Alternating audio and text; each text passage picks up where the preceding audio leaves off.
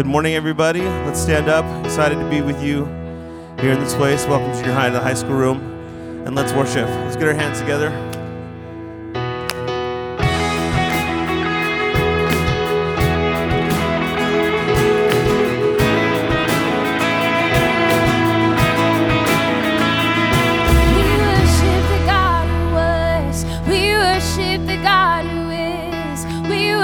The God who evermore will be. He opened the prison doors. He parted the raging seas. My God, He holds a victory. Yeah. There's joy in the house of the Lord. There's joy in the house of the Lord today. And we won't be quiet. We shout out your praise. There's joy in the house of the Lord. Our God is surely in this place, and we won't be quiet. We shout out your praise. Oh, oh, oh. We shout out your praise. Oh, oh, oh. Sing, we sing. We sing to the God who heals. We sing to the God who saves.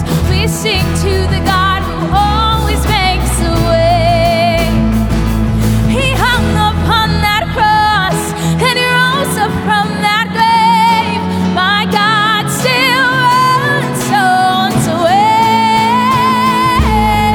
There's joy in the house of the Lord. There's joy in the house of the Lord today. And we won't be quiet. We shout out your praise. There's joy in the house of the Lord. Our God is surely in this place. We won't be quiet. We shout out your praise. Come on, give me a clap. 'Cause we were the beggars, now we're royalty.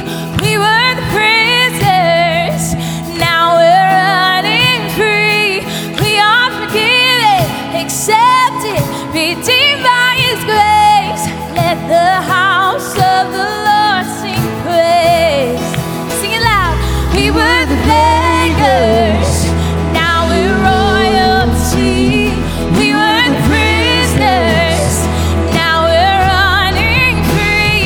We are forgiven, accepted, redeemed by His grace. Let the house of the Lord sing praise. There's joy in the house of the Lord. There's joy in the house of the Lord today. And we won't be quiet. We shout out your praise. There's joy in the house of the Lord. Our God is surely in this place. We won't be quiet. We shout out your praise. There's joy in the house of the Lord. There's joy in the house of the Lord today. And we won't be quiet. We shout out your praise. There's joy in the house of the Lord. Our God is surely in this place. We won't be quiet. We shout out your praise. Oh, oh, oh. We shout out your praise. Oh, oh, oh. We shout out your praise. We shout out your praise, Jesus. Shout out your praise. Amen.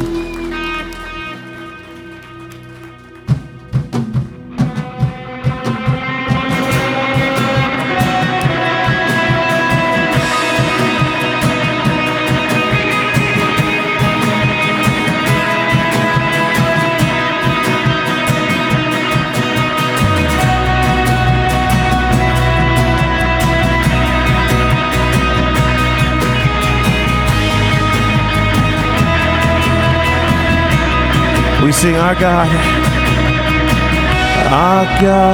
from foundation, our rock, the only solid ground. The nations rise and fall. The kingdoms once strong, now shaken. We trust forever in your name. The name of Jesus. Oh, we trust the name of Jesus. You are the only King forever. Almighty God, we lift you higher. You are the only King forever, forevermore. You are victorious. You are the only King forever. Almighty God, we lift you higher. You are the only King forever, forevermore. You are victorious. Amen.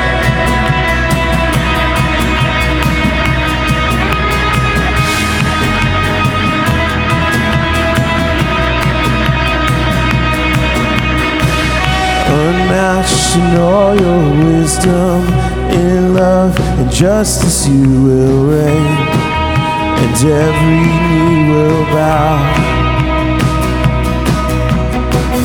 We bring our expectations, our hope is anchored in your name, the name of Jesus. Oh, we trust the name of Jesus. You are the only King forever. Almighty God, we lift you higher. You are the only King forever, forevermore. You are victorious. You are the only King forever. Almighty God, we lift you higher. You are the only King forever, forevermore. You are victorious.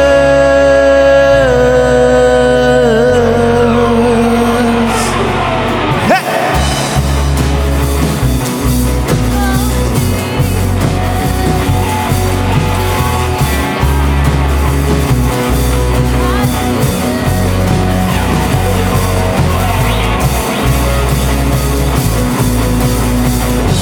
We lift our banner high. We lift our banner high. We lift the name of Jesus. From age to age you reign. Your kingdom has no end.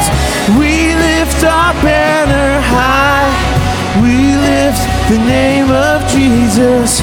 From age to age you reign. Your kingdom has no end. You are the only King forever. Almighty God, we lift you higher. You are the only King forever, forevermore. You are victorious. You are the only King forever. Almighty God, we lift you higher. You are the only King forever, forevermore. You are victorious.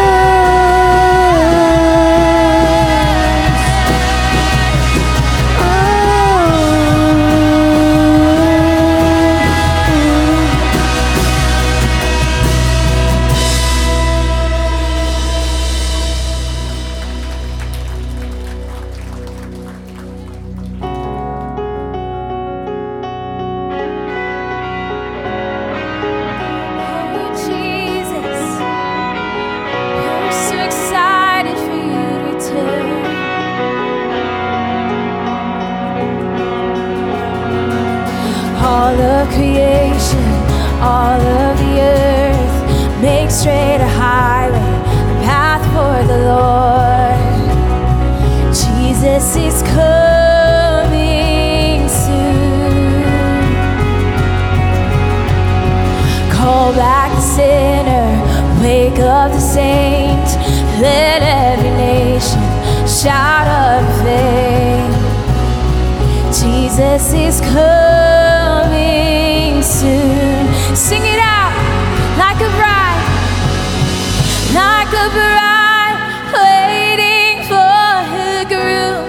We'll be a church ready for you. Every heart longing for our King. We sing, even so come, Lord Jesus, come. Even so come, Lord Jesus. Jesus come. There will be justice, all will be new. Your name forever, faithful and true. Jesus is coming soon. Oh, like a bride, waiting for her groom. We'll be church, ready for you. Every heart longing for our King. We sing like a bride, waiting for her groom. We'll be church, ready for you. Every heart longing for our King. We sing, even so come, Lord Jesus come. Even so come, Lord Jesus come. So we wait for you. God, we wait, you're coming soon. Do you believe that? If you do, sing it loud. So we wait for you. God, we wait, you're coming soon. Like a bride, waiting for her groom. We'll be church, ready for you. Every heart longing for our King. We sing like a bride, waiting for her groom. We'll be church, ready for you. Every heart longing for our King. We sing, even so come, Lord Jesus come. Even so come, Lord Jesus come. Even so come, Lord Jesus come. Sing it out, church. Even so come, Lord Jesus come.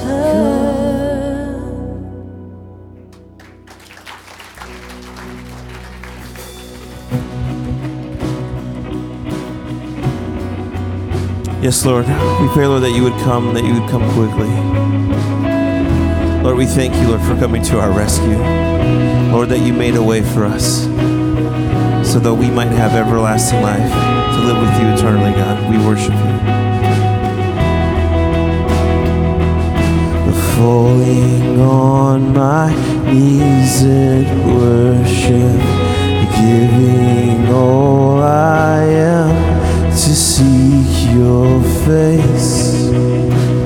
Lord, all I am is yours.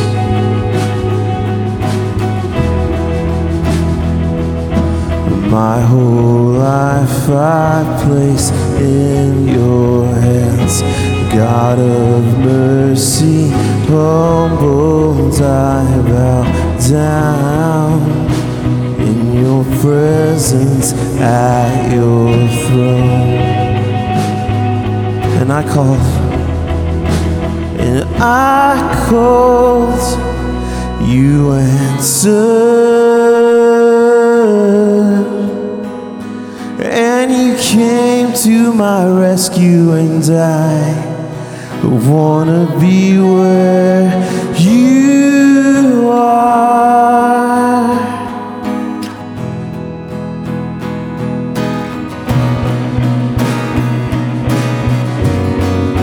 I wanna be where you are.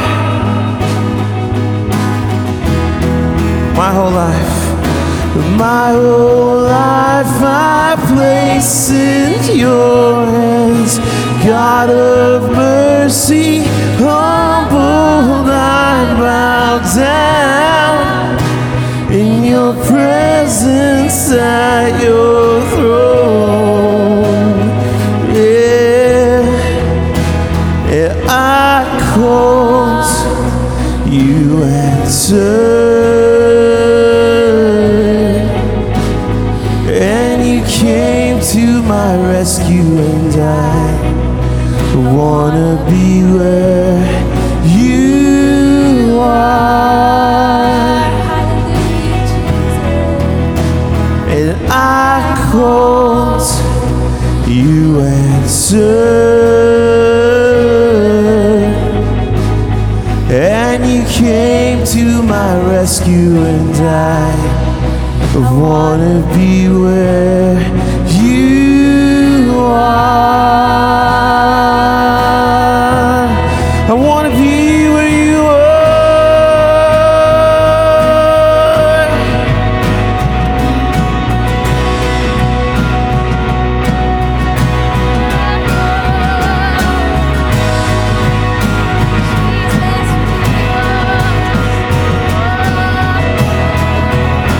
We make this a prayer in our lives, in my life.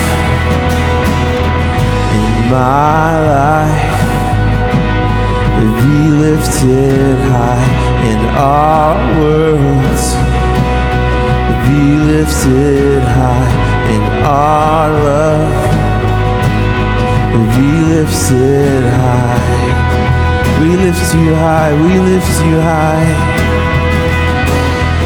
In my life, be lifted high in our world. Be lifted high in our love. Be lifted high.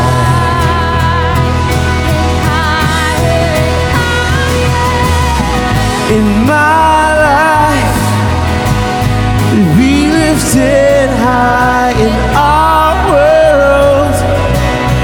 Be lifted high in our love. Be lifted higher, higher, higher. In my life, be lifted high in our world. Be lifted high in our love. Be lifted high. We lift you high. We lift you high.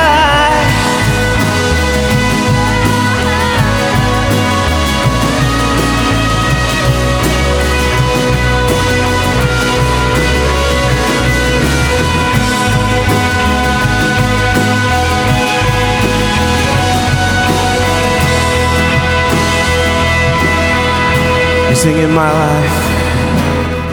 In my life, be lifted high in our world. Be lifted high in our love. Be lifted high. We lift you high. We lift you high, God. In my life, be lifted high in our world. Be lifted high in our love. Be lifted high. Yes, God, we pray, Lord, that you would just rule and reign in our lives, God. That you would be lifted high and magnified above all else. We pray for today, God, that your word would speak to us. And in your name we pray. Amen. Amen. All right. You guys can take a seat. Can you guys hear me all right? All right. Man, what a great time of worship in a packed out room for Jesus. Now, some of you might be very confused because I don't look like Pastor Shadrach or any of the high school leaders. And junior high, you might be confused of why we're in here. So high school is up at camp right now. They're coming home, but they won't be home till 4 o'clock. And so Pastor Shadrach and about 150 high schoolers are up there. They're on the way back down. So this morning, we are together. And I'll be giving the message today. But just a couple of things, and even just as we were worshiping, and I just wanted to share with you guys, there's something just very personal about being in this room worshiping. And it's personal because 10 years ago, I was going into, like, a lot of you are going back to school? Yes? When are you guys going back to school? Already went for a month. Okay, who's already back? Raise your hand. Who never stopped going to school? You're just like all about education. All right, who goes back tomorrow? Who goes back next week? Who doesn't go back till September? Wow, you guys are that's awesome. Well, I remember 10 years ago, right about this time, I was preparing to go back to school from my freshman to my sophomore year, and I went to a camp similar to the one going on, same location, and God hit me like a ton of bricks. And from that time coming back and spending the next year, my sophomore year, my junior year, in this room, worshiping and falling in love with Jesus. And so it's good to be back in this room with you and excited for what God has for us today. But a couple things. If you don't know, the baptism, church baptism, we usually do 2 a year. Was anyone baptized at the last one in June? All right, that's awesome. So there's another one. Maybe you missed that chance. There was some awesome baptisms up at high school camp. But if you have never been baptized, and that's something that God would lead you to do, I want to encourage you to sign up for this all-church baptism August 28th. Okay, August 28th is the next all-church baptism. We do 2 a year. I can't remember when the baptism class is. It's usually the Tuesday before, where Pastor Dennis will hold a class for those that want to get baptized so that you know what that decision means. But if that's something that you want to do, maybe you've been thinking about it. Maybe God's been putting, I want to get baptized. For me, I've actually been baptized 3 times in my life. Now, Scripture only tells us we need to get baptized once. But for me, I was that sinful that I just needed, no, that's not why. So for me, I've grown up in this church, right? Like I shared with you a moment ago, I was in this high school ministry. I sat where all of you are sitting right now, and that's where I learned to really love Jesus. But when I was 5 years old, I remember receiving Christ as my Savior and having this desire to get baptized because that's what they told me I should do. That's what God's Word had said. And so even where we still do our church baptisms at Corona Del Mar, Pirates Cove, I remember getting baptized as a 5-year-old.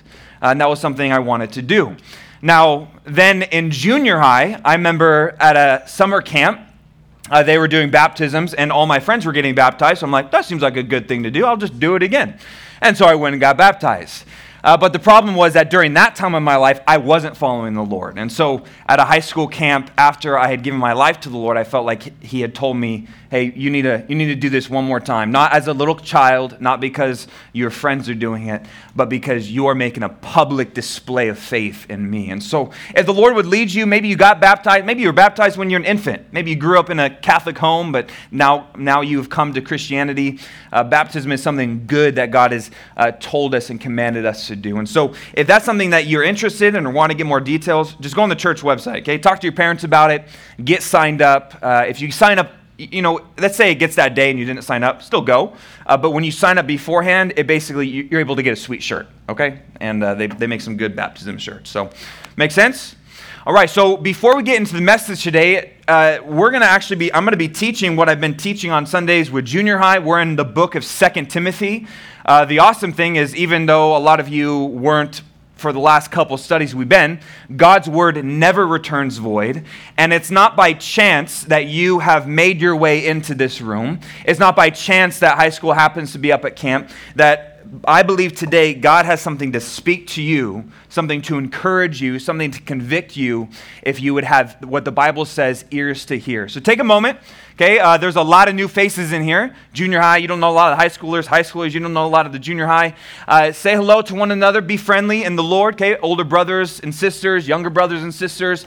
If you need a Bible, we have some located in the back. If you need notebook paper, we want to encourage you to grab some of that. We also have some of that on the back on both sides and pens as well. So take a moment, say hello, and prepare your hearts for God's word.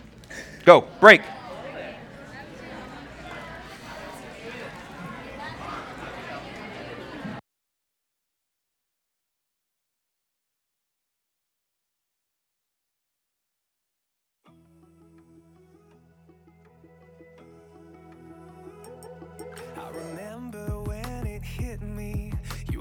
anointing, bright eyes, big dreams. I felt the blood rush to my heart. I knew that this could be the start of something like you see in movies, the making of our story.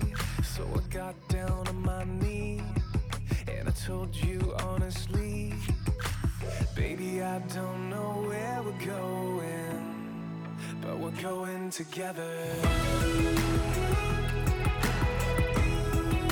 We're going together.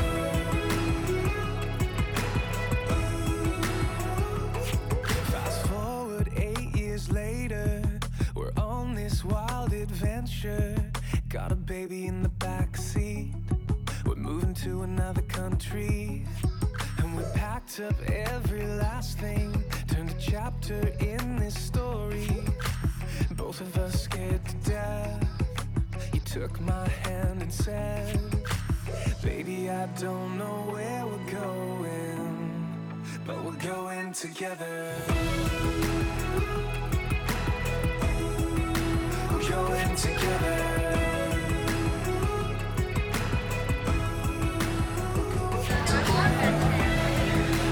All right.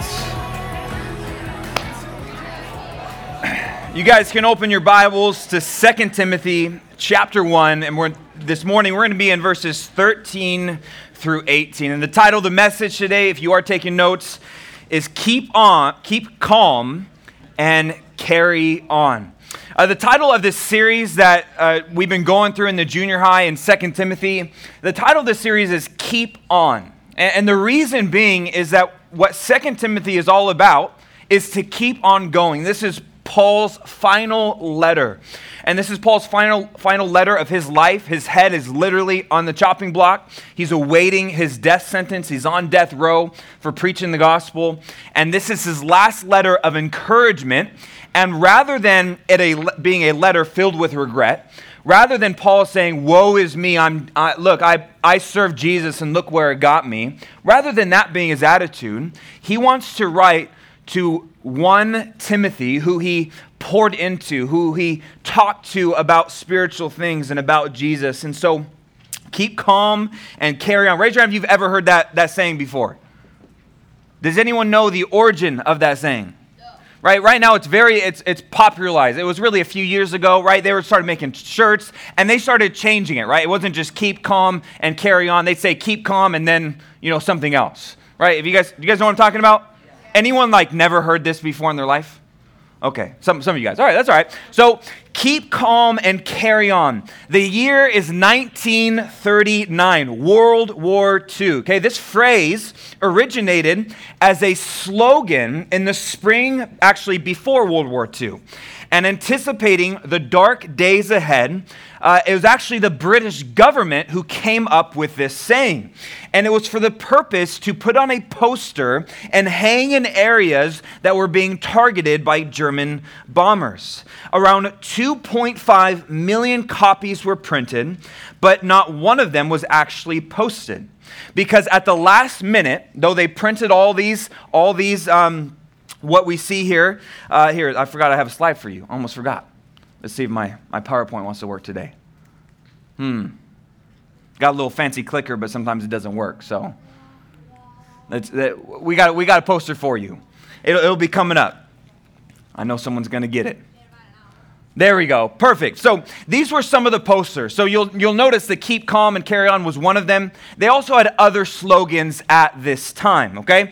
And what happened, though, right before they began posting the one that's all the way on the right, the keep calm and carry on, what had happened was that they actually began to doubt whether this was going to be encouraging to the British people. They weren't sure if it was going to just be too patronizing and obvious. And so they couldn't settle on this obvious time. And so they actually got rid of all the posters except for a few of them. And the story goes that you fast forward 6 decades, and in the year 2000, one of the remaining posters was discovered by a bookseller who bought a box of old books where the poster was hidden at an auction. And it was put up over the cash register in the seller's bookshop in England, and pretty soon customers were asking where they could buy a similar poster, and this is what started this Keep Calm craze. Now, you might say, well, why are we looking, who cares? You see, what this poster was designed to do was, in the face of adversity, though it never even got posted and really not discovered until decades later, the point of this phrase, this keep calm and carry on, was this determination that for the British to keep fighting, that the war that they had in front of them against German, the Nazis, and Hitler himself was worth fighting. It wasn't something that they should give up on. You see, what this phrase, keep calm and carry on, is this idea of keep going. This idea, if it's not worth turning back, don't turn away, press forward. And so as we go into our message today, and we come to verses 13 through 18, this is Paul's appeal. This is what Paul desires for Timothy, is that he would hold fast, that he would keep going. You see, last week in the junior high room, we talked about, and if you look at verses 8 through 12, how Paul's previous encouragement was that to be unashamed, to live a life of boldness and confidence. And so we're going to pick it up in verse 13 through 18. But first, I want to give you the big idea, okay? The theme of the entire day, which I think my clicker is working now. Let's see. Yep, we're good. All right, big idea. And if you're taking notes, I want you to write this down, okay? Everything we talk about is going to come back to this single line, which is this. You and I, as Christians, we will turn away from the purposes of God in our lives if we do not hold fast and guard what God has given to us. Now, by the end of the message, I hope that this makes sense and is something that God would be able to apply to your heart. But first, let's read God's word together. Hey, you guys have your Bibles open? Yes? 2 Timothy chapter 1, verse 13 says this, hold fast the pattern of sound words which you have heard from me, and faith and love which are in Christ Jesus. That good thing which was committed to you, keep by the Holy Spirit who dwells in us. This you know, that all those in Asia have turned away from me, among whom are Phygelus and Hermogenes. The Lord grant mercy to the house of Onesiphorus, for he often refreshed me and was not ashamed of my chains. But when he arrived in Rome, he sought me out very zealously and found me. The Lord grant to him that he may find mercy from the Lord in that day. And you know very well how many ways he ministered to me at Ephesus. Let's pray. God in heaven, we are here for you. Lord, we are here for no other reason except to hear your word, your truth. And God, we just confess our need before you. Lord, that we see our lives and we see where we desire to be, where you desire us to be. But we, Lord, just proclaim like Paul did, Lord, we have not yet attained. We've not arrived. And so, God, would you build in us the ability to hold fast, the ability to keep calm and just carry on. Lord, in the famous words of Dory, to keep on swimming. Lord, we need you. And Lord, there's so many things in our life that is trying to pull us away from you. Lord, whether it's distractions, whether it's people, Lord, we need that immovable spirit that you gave the Apostle Paul and that Timothy took on for himself. Lord, may you teach us this morning. And in Jesus' name we pray. We all said? You guys all know the famous philosopher Dory the fish, right? Okay, keep on swimming. Now, the first point, what we're going to look at today, we're going to break this up, this passage, into 3 different parts, okay? And the first charge that we're looking at today, you can note it down, it is to hold fast the pattern. To hold fast the pattern. Here in verse 13, look with me again in your Bibles. He says, hold fast the pattern of sound words, which you have heard from me, in faith and love, which are in Christ Jesus. Hold fast the pattern. Now, what does this mean? Well, the word hold fast, it means this. Hold fast means to keep and maintain. It means to continue in. In other words, to not let go. Do you guys know about the NLT version of the Bible? Well, the NLT, sometimes a little bit easier to understand, says this: rather than hold fast, hold on. It's not as popular as it was back in the day, but have you guys ever seen the show Survivor? Raise your hand if you've ever seen the show Survivor. All right. So I remember, and look, I'm not old, okay? I'm only 25. I'm not that much. Remember, 10 years ago, I was sophomore. I told you this. So I'm not that old. However, I remember when Survivor came out. I remember the first season. And this was, you guys ever have with your family like a family show? Like you're like, hey, you're not allowed to watch this without us unless everyone's present. We eat dinner, then we do this, and don't watch the show, don't fast it. Well, back in the day, okay, you didn't have Netflix. You had to wait until the next week, until the next episode came on. And I remember Survivor, we watched it as a family, but the whole idea, right, they put these people in the wilderness and they had to survive. They had to vote each other off. They did different challenges. And I remember so many of these challenges were based upon endurance. They were based upon who could hold on the longest. You guys know what I'm talking about? They had challenges like, they put in the water, they would put these like posts, and basically, they're only like that thick, and you'd have to stand on it. And the last one to hold on standing, they would basically earn immunity to not be voted off of the island, right? Or they had these different challenges where they had to basically, hold a pot above their head. And you're like, that doesn't sound that hard. Well, they weren't doing anything else, right? They were in the wild. And so they would basically take the contestants, the last person holding up this pot over their head basically would win immunity. And they had these challenges to hold on, to hold fast. And the Bible here says that you and I as Christians, we are to continue. We are to hold fast. This is Paul's charge to Timothy. But what does Paul tell Timothy to hold fast to, right? It's hard to hold fast to something, hold on to something that you don't know what you're holding on to. Well, notice verse 13. He says, hold fast to the pattern of sound words. This idea of pattern is an example. It's a sketch, right? Do they still teach cursive in grade school? Like when you were, I think it was like third grade. Do they still teach cursive? Raise your hand. Raise your hand if you know how to write in cursive. Raise your hand if you don't know how to write in cursive. All right, that's fine. There's a few of you. All right, listen, I remember, right, or even when you're just trying to write in general, right, they would have that line where it had the few different lines, and then above it, they had like, okay, this is how you draw an A and a B, and you guys know what I'm talking about? Right, and there was a pattern for you to look after, and you'd look up, and you would look up, and then like on a test, they wouldn't have that pattern there, and so you had to memorize what the pattern was to get it right. Well, in the same idea, what Paul is saying here to Timothy, you have a pattern of sound words. This idea of sound words is the idea of something correct and accurate, healthy.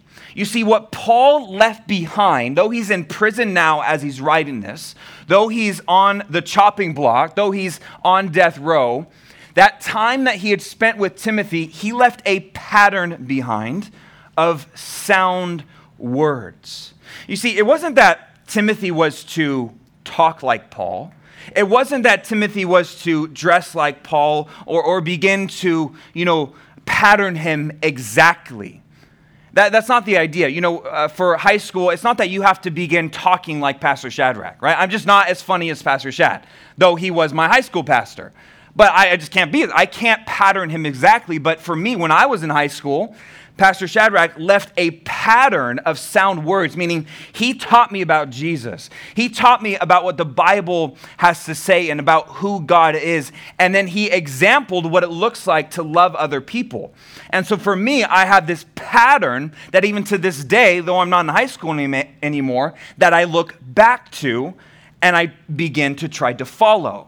Now, for Shadrach, he got that pattern from somewhere else. And that person that he got that pattern to, and it all, when you begin to look back of who started this pattern, it ultimately ends in Jesus Christ. Now, what kind of sound words would Paul have shared with Timothy? Remember, Paul was Timothy's spiritual mentor. That Paul got Timothy under his wing and began to tell him about Jesus, began to describe to him what he was like. And this is something, though, that you need to note down, that Paul both taught and displayed. Though it says sound words, it's not just about sound words. It was sound words because it was something that Paul lived out. There's a saying out there that says in teaching that more is caught than taught. And sometimes that's true. And you need both. You need good teaching, and Paul taught Timothy, and you need also a display, right? No one wants to listen to someone who's hypocritical, who says one thing but does another. 1 Corinthians 11, verse 1, Paul would say this to the Corinthians, imitate me just as I also imitate Christ. There is to be this imitation, not just of what Paul said, but how Paul lived like Jesus. And Timothy is told here to hold fast to that example that Paul set. And in your life, there are men and women that have set this pattern of sound words. They've told you about Jesus. They've lived it out. And the Bible encourages us is to hold fast to that pattern. Now, it's not that someone is so great that we should, begin to dress like them and talk like them and things like that. But it's what they example of Jesus Christ. That's where it ultimately comes after. Maybe for you, it's a parent walking with Jesus. Maybe it's a spiritual mentor or pastor or leader. Ultimately, those people are just plagiarizing what Jesus said and what Jesus did. He is that ultimate example of the pattern, right, that we should hold fast to. This is why it's so important to know the Gospels. This is why it's so important for us to be familiar with Matthew, Mark, Luke, and John. Imagine learning cursive without knowing how cursive should look. Imagine it's like, just learn it, good luck. No, you need a pattern. You need a place to start to look after. And ultimately, Jesus is that example. But praise God that even today, 2,000 years removed of Jesus in the flesh, that God has given us patterns, people in our life to teach us about Jesus, whether it's myself, whether it's Pastor Shadrach, whether it's Pastor Jack, or a family member. Maybe it's an aunt or uncle who brings you here to church. We are to take what they display, what they tell us about Jesus, and we're to hold fast to it, the Bible says. You can note down 2 Timothy 3:14 as well. The Bible here says, and this is just 3 chapters removed from what we're in right now, Paul reiterates and repeats this very idea. He says, but you must continue in the things which you have learned and been assured of, knowing from whom you have learned them. Do you see that idea of continuing? You and I are to continue on, right? To keep calm and carry on.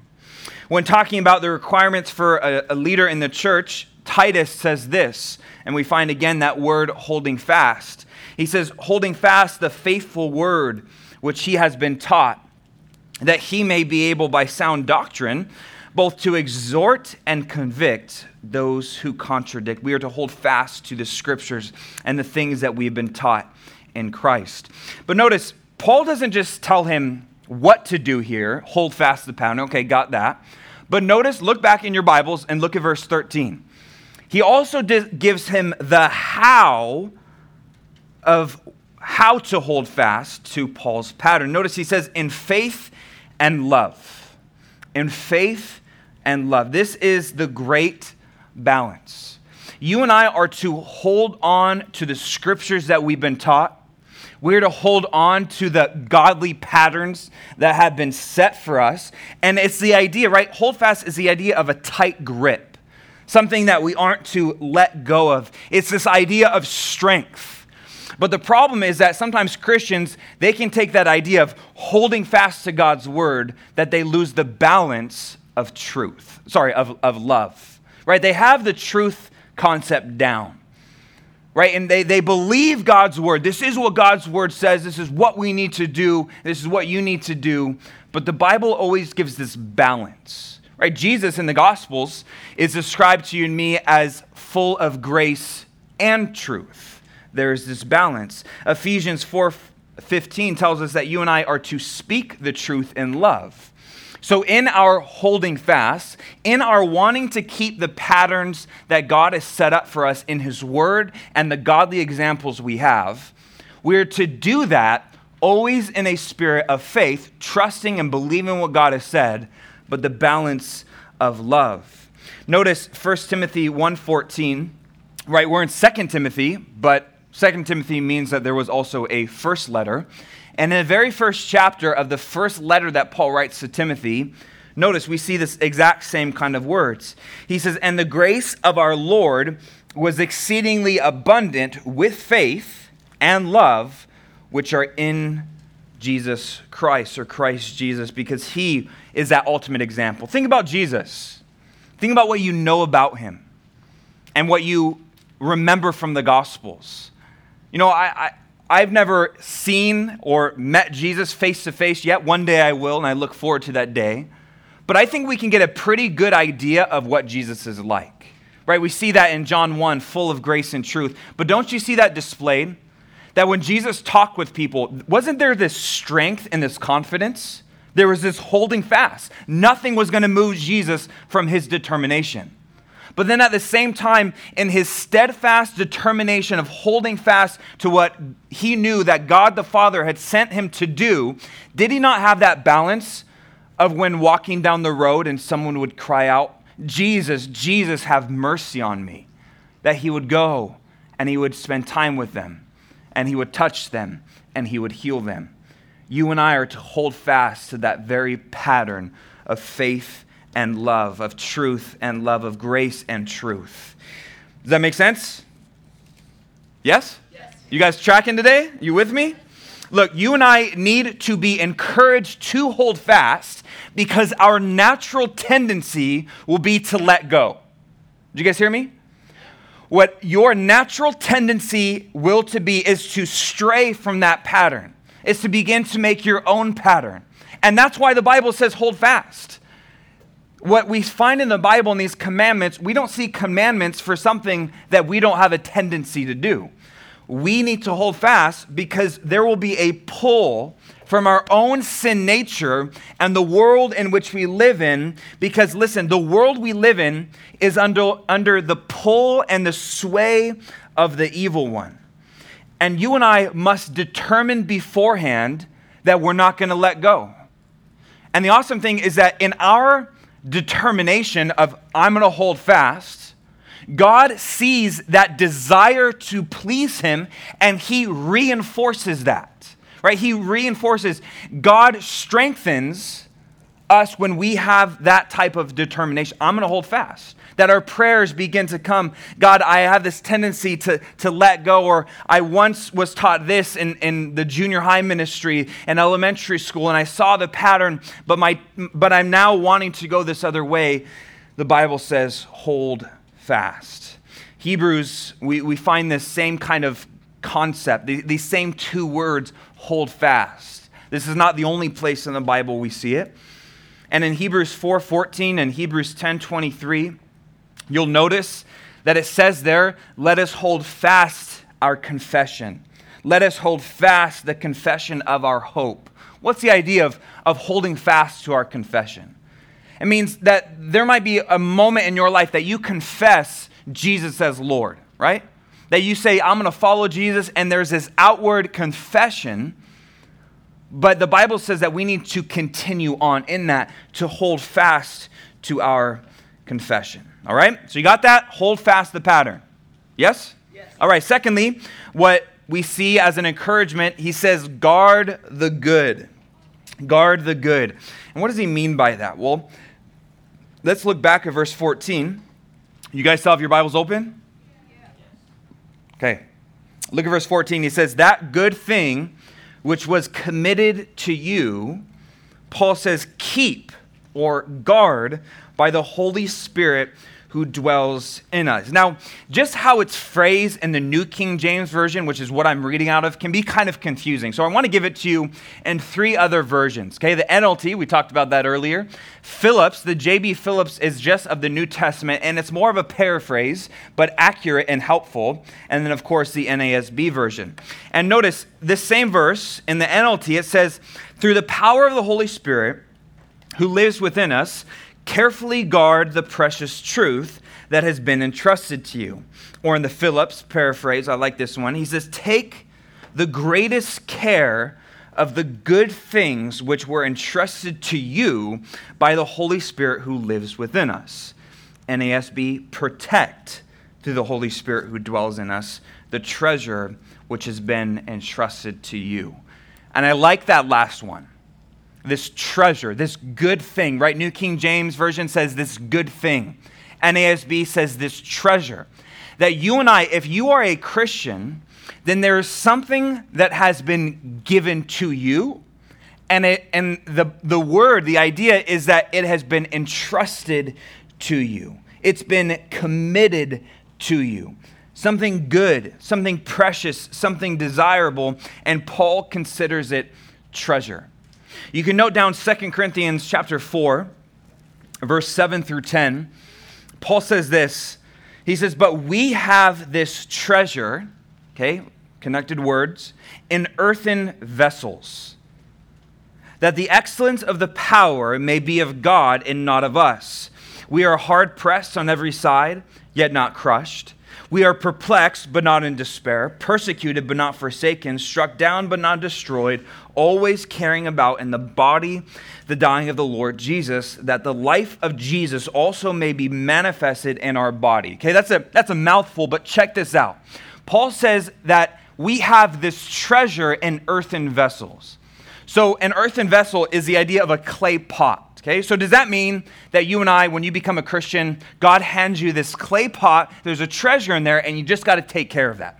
No, the idea is that the Bible says that you and I were made out of dust, dirt.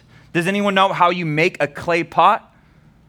Okay, what is the foundational element of clay? It's dirt, okay? It's dirt. And you and I were made, fashioned, formed out of dirt. And what God says, he says, I formed you, and then I put my treasure inside of you. And you and I now, we have this treasure, the Bible says, in earthen vessels. Why? That the excellence of the power may be of God and not of us. You see, what we do as Christians, we're just dust. God does the power. It is God who fills us up with his treasure. Like, what are we talking about? Well, I think it's a wide range of things. This good thing. Notice verse 14. This good thing which has been given to us, we are to guard the good. The idea is that God has given us his gospel. God has given us himself, right? Even that we are to keep this by the Holy Spirit who dwells in us. We have this treasure in us, and it is the gospel of Jesus Christ. And the Bible says that it has been committed into your trust. It is the idea of this, okay?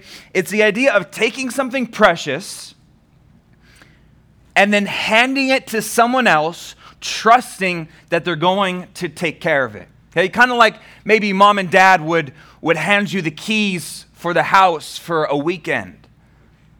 Right? And they would, at that time, they'd say, we're going away because we want to get away and we're kind of tired of looking at you, okay? And we're going away. We're going to entrust you our entire house, okay? Don't have parties. Don't be stupid. Here are the keys. Don't burn it down. Don't do anything dumb, okay? Don't make us don't have the police called, right? All those things, right? And they hand you, I don't have my keys on me. They hand you the keys of the house, and there's this entrusted deposit. That's this idea where Paul says what has been committed, this good thing that has been committed to you. And it's actually the same word that we see back in verse 12. Okay, we didn't read it today because that was last week's study. But look at verse 12. Paul ends verse 12 saying this. He says, for I know whom I have believed, and I'm persuaded that he is able to keep, that's that same word, guard, what I have committed to him until that day. So check this out. Okay, Paul says, I have this confidence that what I give to God, God's able to keep. Right? If I give God my life, God's going to make sure that is kept in heaven. Right? Jesus talks about that when we lay up our treasures in heaven, when we live for him, that there are rewards that are in heaven that God's taking care of, right? And we can trust God.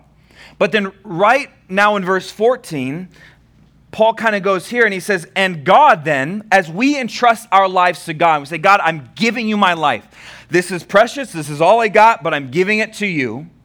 That God turns around and says, well, I got something to give you too. And it is the gospel of Jesus Christ, the word of God. Now this word keep, I want you to note it down, okay? It means to guard and to watch over. Kind of like what we just mentioned, to watch over the house. Now, if you're a good son and daughter, you're going to watch over the house. You're going to guard it, right? If someone comes in or someone comes to the door and knocks on the door and they say, hey, we want to rob you. Yeah, we want to do that.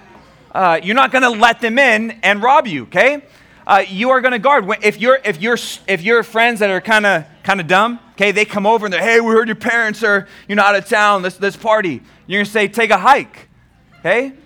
Why? Because you are guarding. You're keeping. It's not this passive thing, okay? It's not that just you're just inside your house, locking the doors, right, closing the windows. Just make sure, just don't burn the house down. Just don't burn the house down, okay?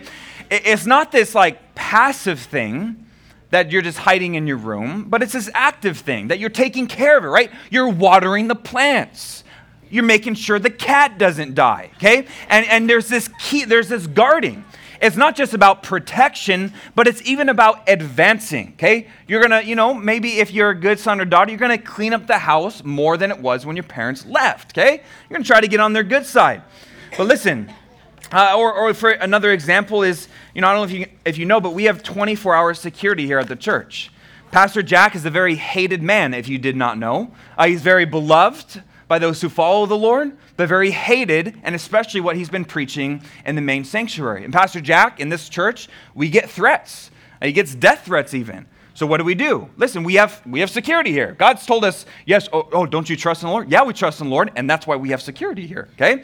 And listen, they are guarding. And if you've seen them, you guys have seen some like there's some really big dudes, right?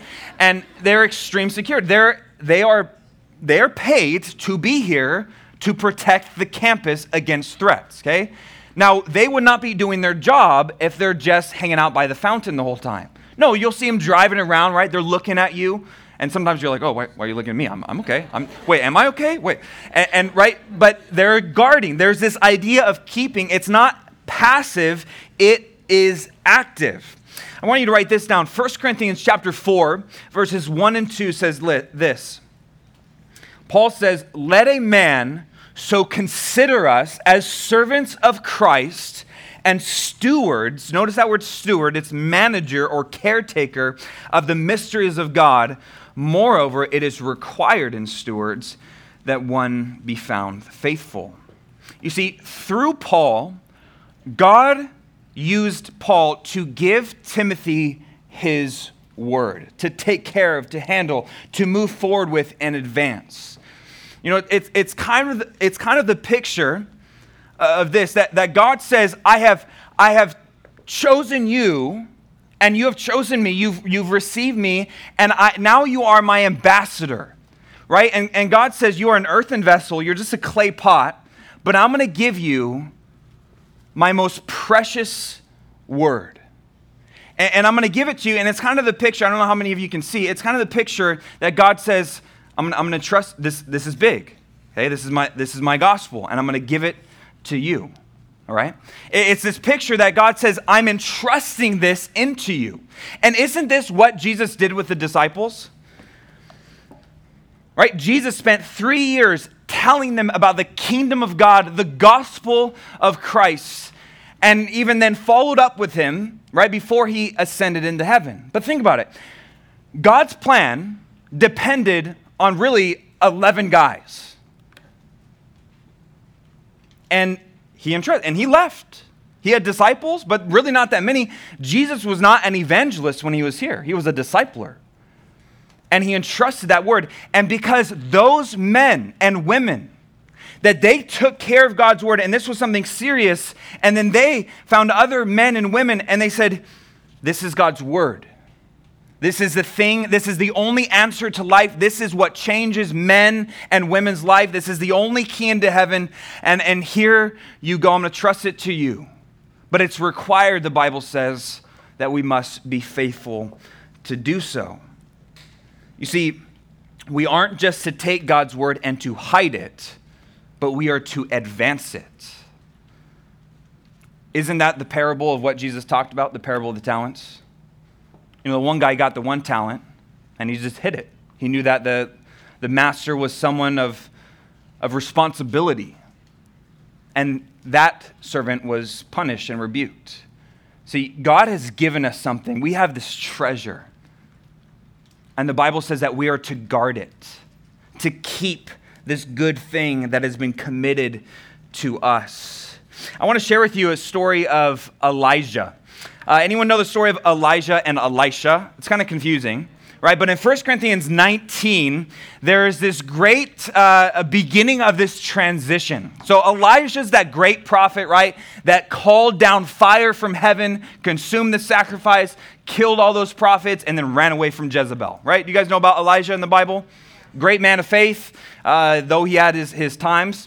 Well, there was a time, if you don't know, Elijah was eventually, the Bible says, caught up to heaven, that a chariot of fire came down and swooped him up, and he went up to heaven. Okay, crazy story. You can read it. You should read the Bible if you don't. Okay, First Kings. But in 1 Kings 19, there's this moment of transition. Now, it's always confusing because Elisha always sounds very similar to Elijah, okay, but they are two different people. And now I want to read this to you, and then I'll explain why it's relevant for us today. 1 Kings 19. Can you guys read that? I know it's a little small. If you can't, then you can turn your Bibles there. But it says this, so he departed from there, Elijah, and found Elisha, the son of, I don't even know how to pronounce that, who was plowing with 12 yoke of oxen before him. And he was with the 12. Then Elijah passed by him, and the Bible says that he threw his mantle on him. And he left the oxen and ran after Elijah and said, please let me kiss my father and my mother, and then I will follow you. And he said to him, go back again, for what have I done to you? So Elisha turned back from him, took a yoke of oxen, and slaughtered them, boiled their flesh, using the oxen's equipment, and gave it to the people, and they ate. Then he arose and followed Elijah and became his servant. Now, interesting passages of Scripture, but this is the picture, okay? Elijah is the main prophet of God, but he knows his time is winding down, and he takes his mantle. This is what represented, there was basically, we don't know exactly, some kind of robe or sash, and it is what made him distinguished as a prophet, okay? And the Bible says that he took that, throws it upon this guy named Elisha, who's this oxen farmer guy, okay? And the Bible says that, right, Elisha knows what this means. He says, oh my gosh, this might, wait, so soon? Wait, I'm taking over your, and he doesn't have time to process. And the Bible says that he goes and he says, wait, let me first go say goodbye to my mother and father, and then I'll follow you. And Elijah basically says, what have I done to you for you to do that? Now that might sound very harsh to you. You're like, wait, you just want to say bye to mom and dad? And Elijah, the prophet, gets all mad. Okay, there's more context in that. He more wanted to stay, okay, with mom and dad for a while. It wasn't just like a quick hello and goodbye. But nonetheless, what Elisha does then, the Bible says that he takes the yoke of oxen, his job, what he did. The Bible says that he kills them for food. The Bible says that he takes the oxen's equipment, what they were used to be able to plow and do field work, breaks them down, makes the fire in which he cooks the oxen over, and begins to feed his family and the people that were there. And then the Bible says he followed Elijah. Now you might say, Joel, why are we talking about this?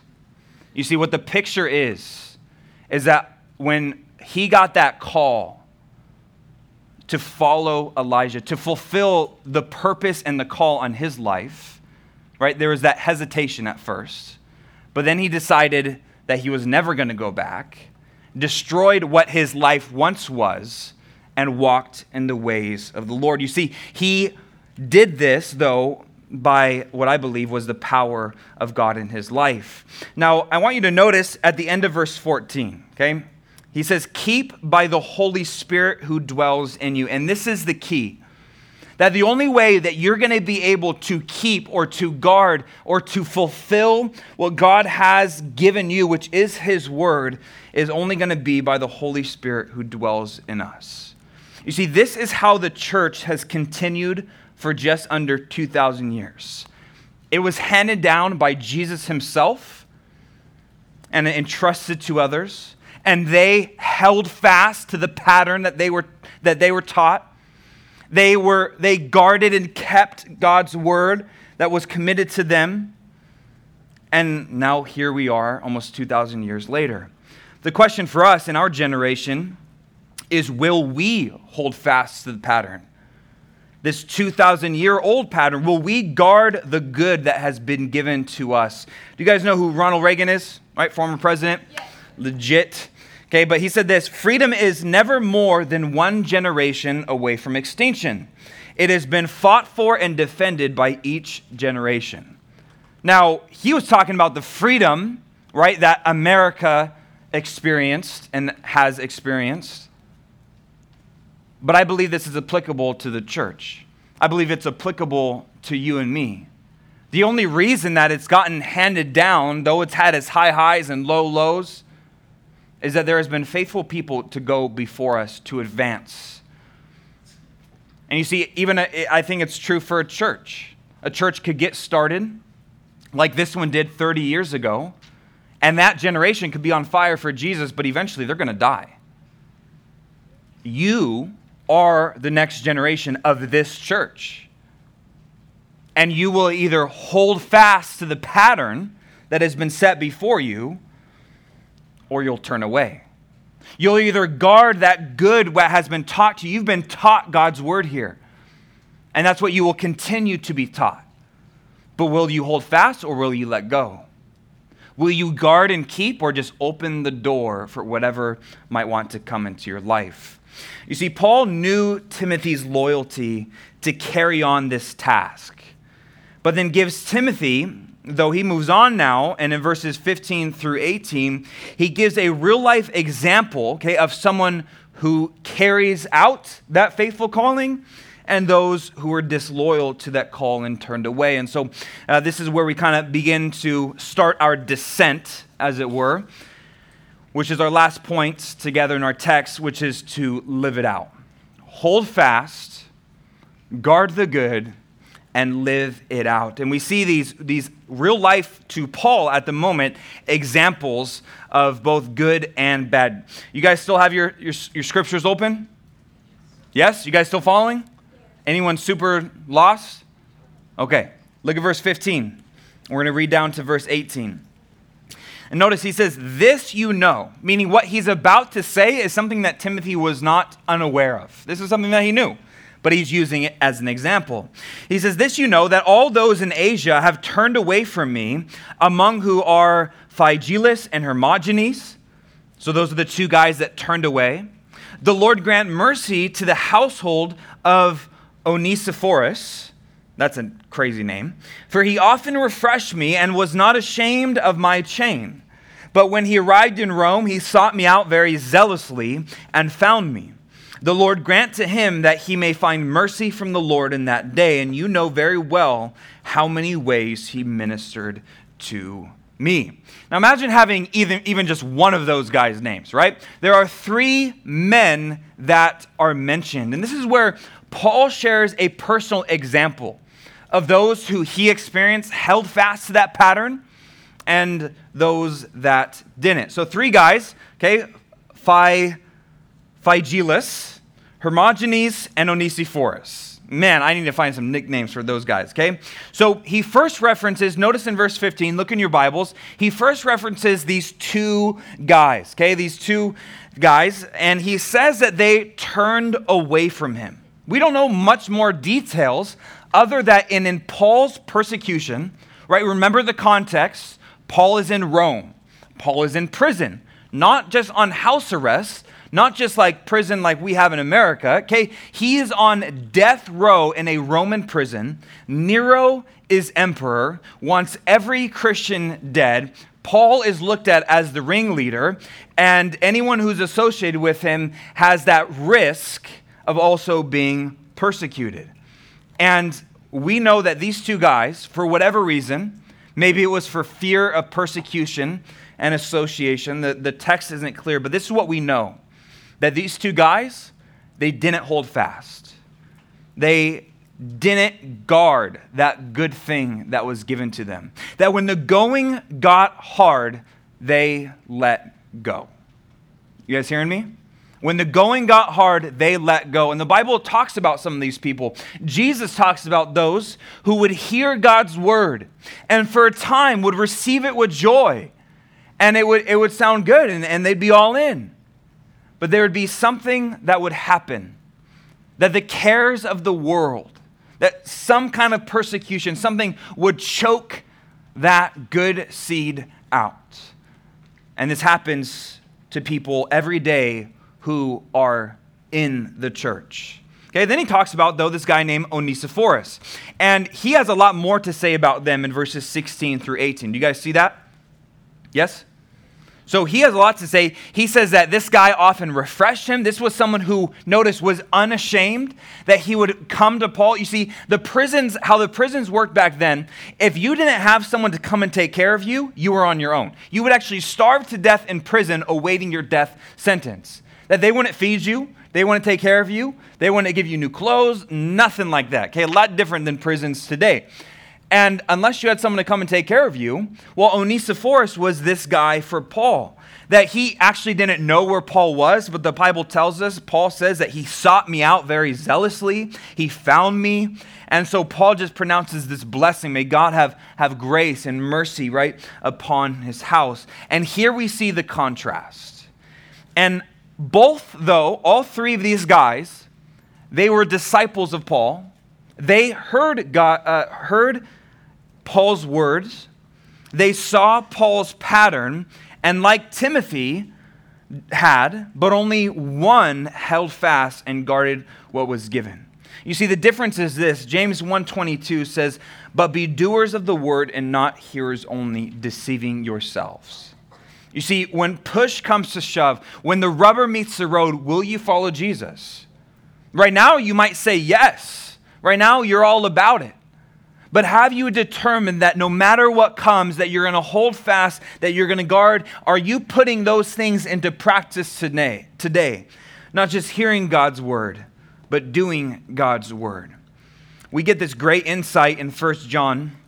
You know, a lot of people have questions about those who leave the church. Right? There's a lot of people that leave the church, and not just like, oh, they left the church to go to a different church in the area, but there's some people, and you might know them.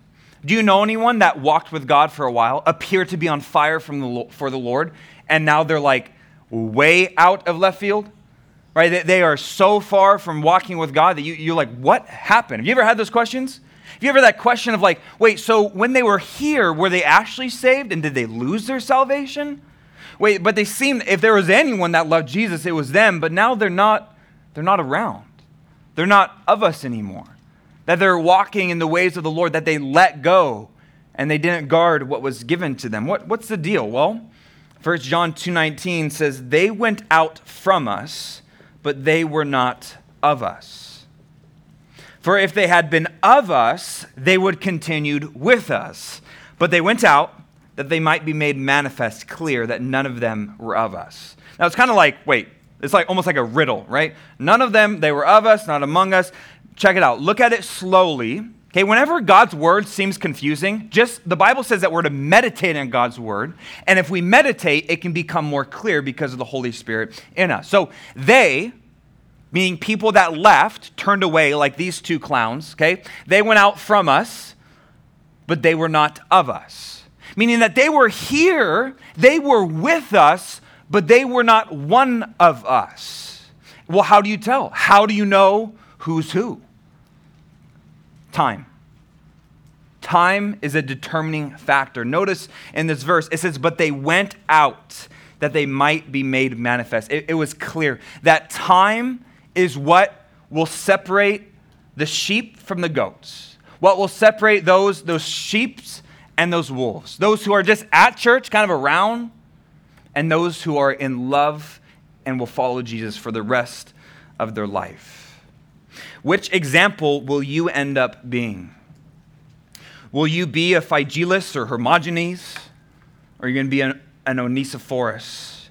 Will years from now, will you be an adult, maybe married, kids? And will you remember the days of going to church and following Jesus? Will they be maybe just fond memories, but now you've turned away? Or will you continue on in the things that God has given you? You know, I just think about from even being in this high school room and sitting in these very chairs, that remember seeing other students that seemed to really love Jesus, right? Even, man, their hands were the highest in the room when worship was happening. They had the Christian t-shirts and they just always wanted to do Bible studies. And nothing breaks my heart more than seeing, social media, than seeing them and they're not walking with the Lord anymore. Okay, because you walk with the Lord now does not guarantee you're going to be walking with the Lord next year. It is something that you must continue in. It is something that you must determine beforehand to hold fast to. And it's not that your determination is going to be what gets you through, but it's as you determine and as your prayer becomes, God, would you keep me from wandering? And you are not just hanging back, but that you are advancing, that you're guarding and keeping that good thing that has been entrusted to you, that God sees that decision and sees that desire to advance, and he honors that and strengthens you. He fortifies that desire that he has put in you, and it is an awesome thing. We see a great example of this in the book of Daniel. You guys ever read the book of Daniel? Man, him and, maybe Daniel in the lion's den. And you see these men in this crazy culture, right? They were removed from what they grew up learning and knowing, taken into this pagan, God-hating, Bible, whatever, culture, and yet they were able to stand. They were able to hold fast in the hardest of things. And if you've ever read the book of Daniel, the key is actually found in chapter 1, verse 8. You might want to look at it later. Daniel 1, verse 8.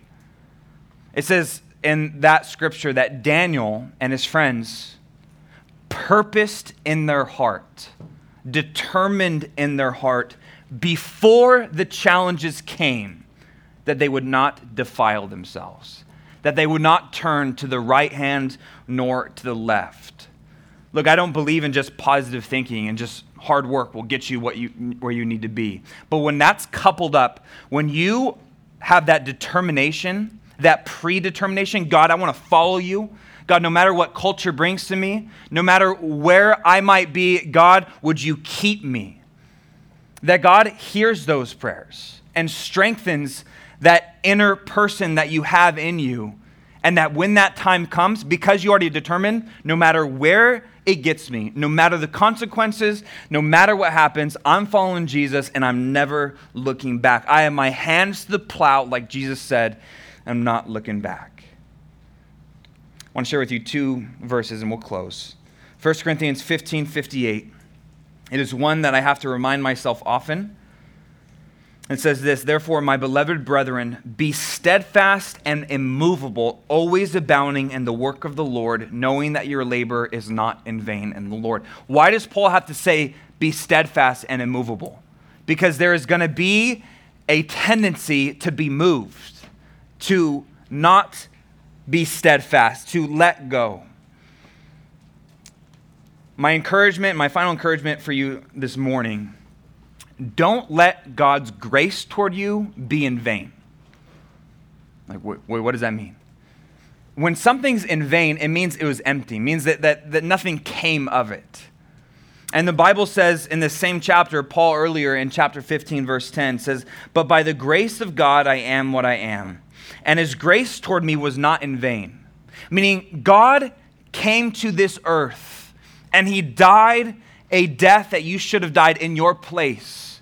But there are so many people, by not receiving that, by not following into that they actually receive God's grace in vain.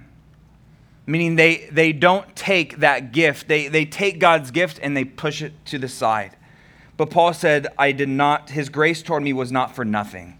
But he says, I labored more abundantly than they all, yet not I, but the grace of God which was with me. Now, any person that doesn't follow the Lord would not understand this verse. Because Paul says, it seems it's an apparent contradiction. You know what a contradiction is? Right? It's to say something but then say the exact opposite, right? It's like, wait, how do those two things go together? How is it that he labors more abundantly, but yet it was God in me? This is the Christian life. That as you labor, as you determine to hold fast, God sees that desire and he honors it. And it will be God's work in you, but will you want God's work in you? That's the question. So my prayer for you today is that you would hold fast to the pattern that's been set before you, that you would guard the good thing that is in you, and you would live out what God has set before you. Let's pray. God, we come before you, and Lord, your word is amazing, and it is so nourishing to our souls. Lord, I know for everyone in here, we feel just that, we feel that sense that that we begin to wander at times. That there's moments that we're in fellowship with you, and it seems like we never want to leave that time of worship or that time in the Word. And then there's dry seasons. There's times when we feel like we're not connected with you, and we feel like we become distracted. Lord, our prayer to you today is that you would help us to hold fast. We know it's not by us, it's not by might, it's not by power, but it's by the Holy Spirit. Lord, but we invite you, the Holy Spirit, to strengthen us. Lord, that these students that are in here today, whether junior high or high school, Lord, that as they continue to grow physically, spiritually, emotionally, Lord, that you would captivate their heart. Lord, that as you captivated my heart 10 years ago in this very room, Lord, that you would do so even now as we worship you.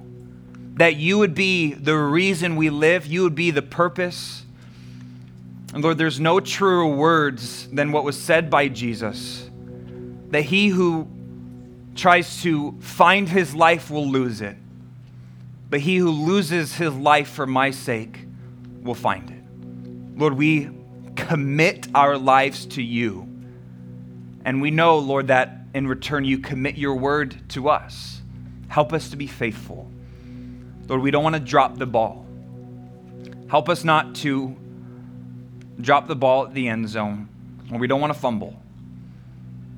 But we need your Holy Spirit to strengthen us. So we look to you now. In Jesus' name we pray. And we all said, why don't we stand and close in this song of worship?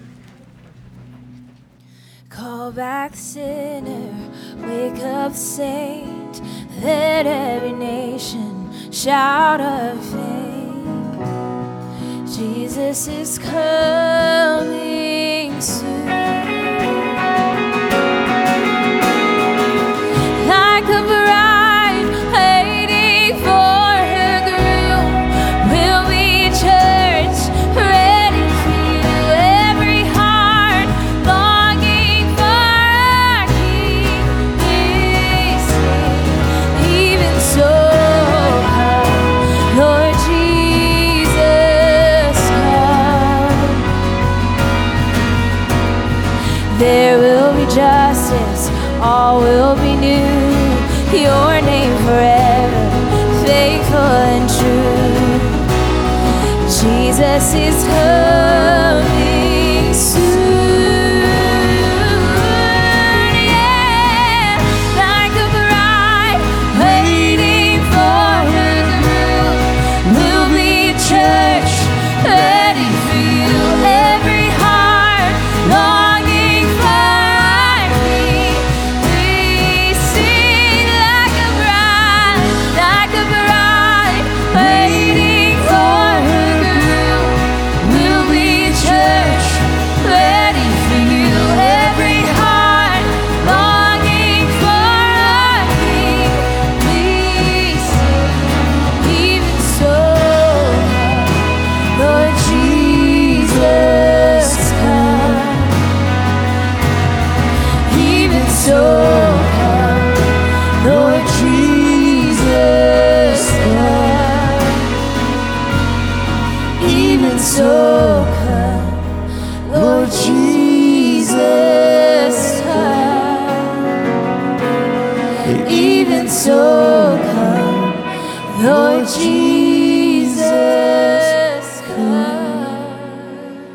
God bless you guys. Have a wonderful day. Please go see Pastor Joel, one of the leaders, if you need some prayer. And we'll see you on Wednesday.